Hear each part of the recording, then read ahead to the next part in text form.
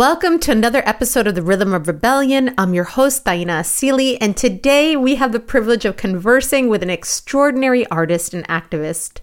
Morley, a multifaceted artist who weaves the threads of jazz, soul, and folk traditions into a singular tapestry of vocal and acoustic splendor. Her life's journey has been marked by a deep devotion to human rights and environmental justice. Morley's latest venture includes the release of her first children's family album, Story of the Sky, in collaboration with her spouse and musical partner, Chris Bruce, created to ignite the imagination and joy of its listeners. Hello, Morley. Welcome to the show. Thank you so much. I'm so happy to be here. I love what you're doing. It's so giving and life-giving. Thank you so much. It's such a gift to have you on here. How has your artistic journey and your commitment to human rights and environmental justice, how have they influenced the development of your musical style? I love that.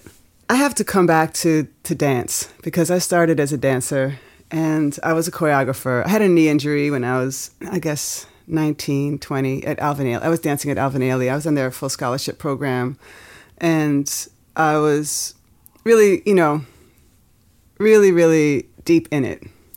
And then I had this injury and I had to go into the beginning level of dance class and just watch class and just do the bar, which is for people who don't know about dance or ballet. You just hold on to the actual ballet bar and do the exercises that way until I got stronger. But during that time, I would watch class and I started visualizing choreography in my head. And I've always written my feelings down in order to survive whatever I was going through when I was younger, when I was in high school, and when I was a teenager, I was on my own. And I realized that when I was writing like that, I was doing art therapy for myself.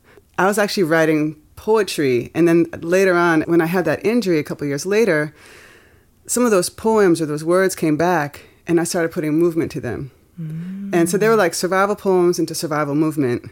And then I was blessed to be able to choreograph at Ailey at one of their student recitals and my first piece. And Max Roach attended that performance because his niece was dancing.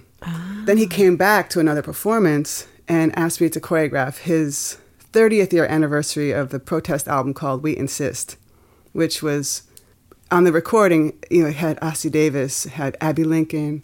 When he did the live performance, it had a lot of the same performers that were on the album, except Abby Lincoln didn't sing. Cassandra Wilson sang that part.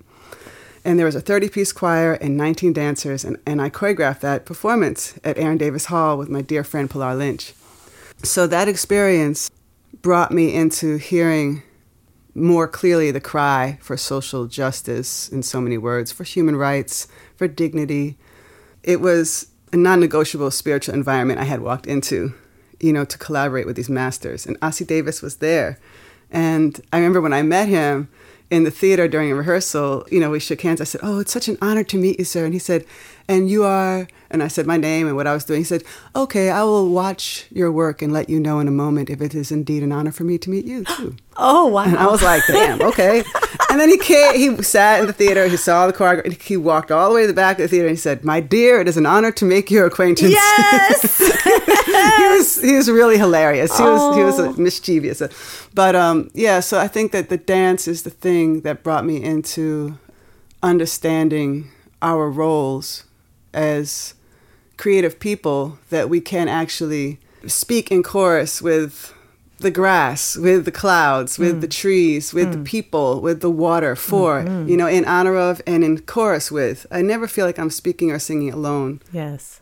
There's so much collaborative work that you've done sharing the stage with folks, but you also have curated a collaboration that I think is pretty powerful. Borderless Lullabies is such a remarkable project. I wanted to see if you could talk a little bit about the inspiration behind this initiative and maybe even some of the impact that it's had.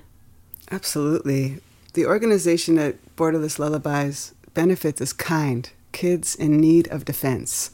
And it is a pro bono legal defense fund. So lawyers go out and help unaccompanied minors who are sometimes 2 years old and do not speak English to defend themselves in court.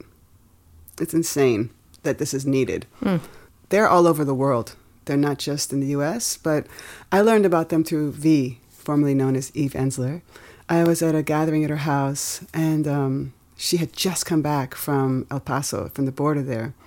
And she told me that she was taken on a tour by the people of Kind through an abandoned Walmart that was packed with little boys, with children.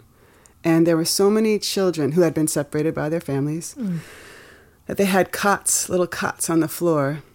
And there were so many children in the Walmart that they had to have names of streets in the aisles. I just kept thinking, what is the opposite of terror? A lullaby. All throughout the centuries, every culture has sung a lullaby to their children. And that the borders are these man-made ideas. So the idea of borderless lullaby. And so that's what birthed it. I went into the studio with my husband, with Chris Bruce, and a beautiful cellist, Dave Egar. And we just started recording a few songs. And then I reached out to you, to Martha Redbone, to Toshi, and then to Jacqueline Woodson, great children's writer. And she's like, yeah, absolutely, I'll read from my book, The Day You Begin. So then Maria Popova offered us to read from one of her beautiful pieces. And then she's like, I'm going to ask my friend to play cello. And then the next thing I know, I'm getting an MP3 sent to me from Yo-Yo Ma. I was like, oh my God. And then she's like, I have another friend who said that she has a beautiful lullaby. She said she could send it. It's only 2 minutes. I was like, cool, whoever. Let Meryl Streep. Oh my God. And so far, it's about $30,000 is raised for the Legal Defense Fund. The cool thing is I did through Bandcamp, so it's not available on any iTunes or any Spotify. The money goes directly to the organization. Yeah. And I want to thank you for the gifts that you give to children. I know that you have a recent release called Story of the Sky, which is a children's family album. And I want to know about this idea of making music for children. What motivated you to create music for them? Well, my husband and I were online at a farmer's market in Hudson, New York, and there was a little child in front of us singing Ring Around the Rosie. And I looked at him, I was like, damn, is that still in rotation? And he was like, I believe so. And so I thought, we're always talking about how messaging lodges in the psyche and how it develops us when we're young and as we grow, and how it can change us as even when we're older and we read something, the messaging can affect our consciousness and our psyche and how we move through the world. And I just feel like I have been so focused for so long, really on teenagers and then older people, like grown-ups. And I was like, what about these developing minds? What about a beginning of life narrative? We're getting hip to this idea of an end of life narrative. So I was like, what about a beginning of life narrative? And so that's what I was, really interested in doing, is creating a beginning of life narrative moral compass project. So the songs, all they address our interbelonging with Mother Earth and with each other.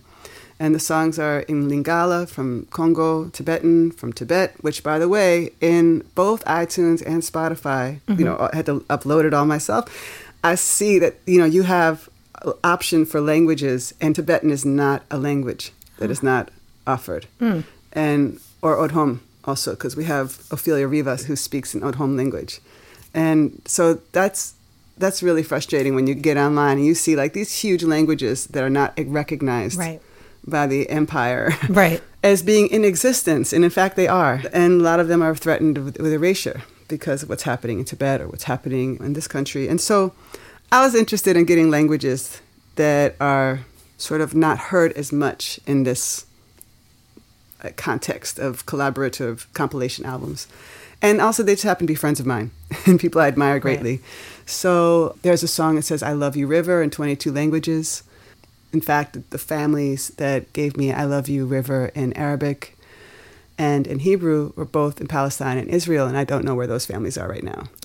So there's a lot of current energy in that album as a call for love and healing and recognition of ourself and each other.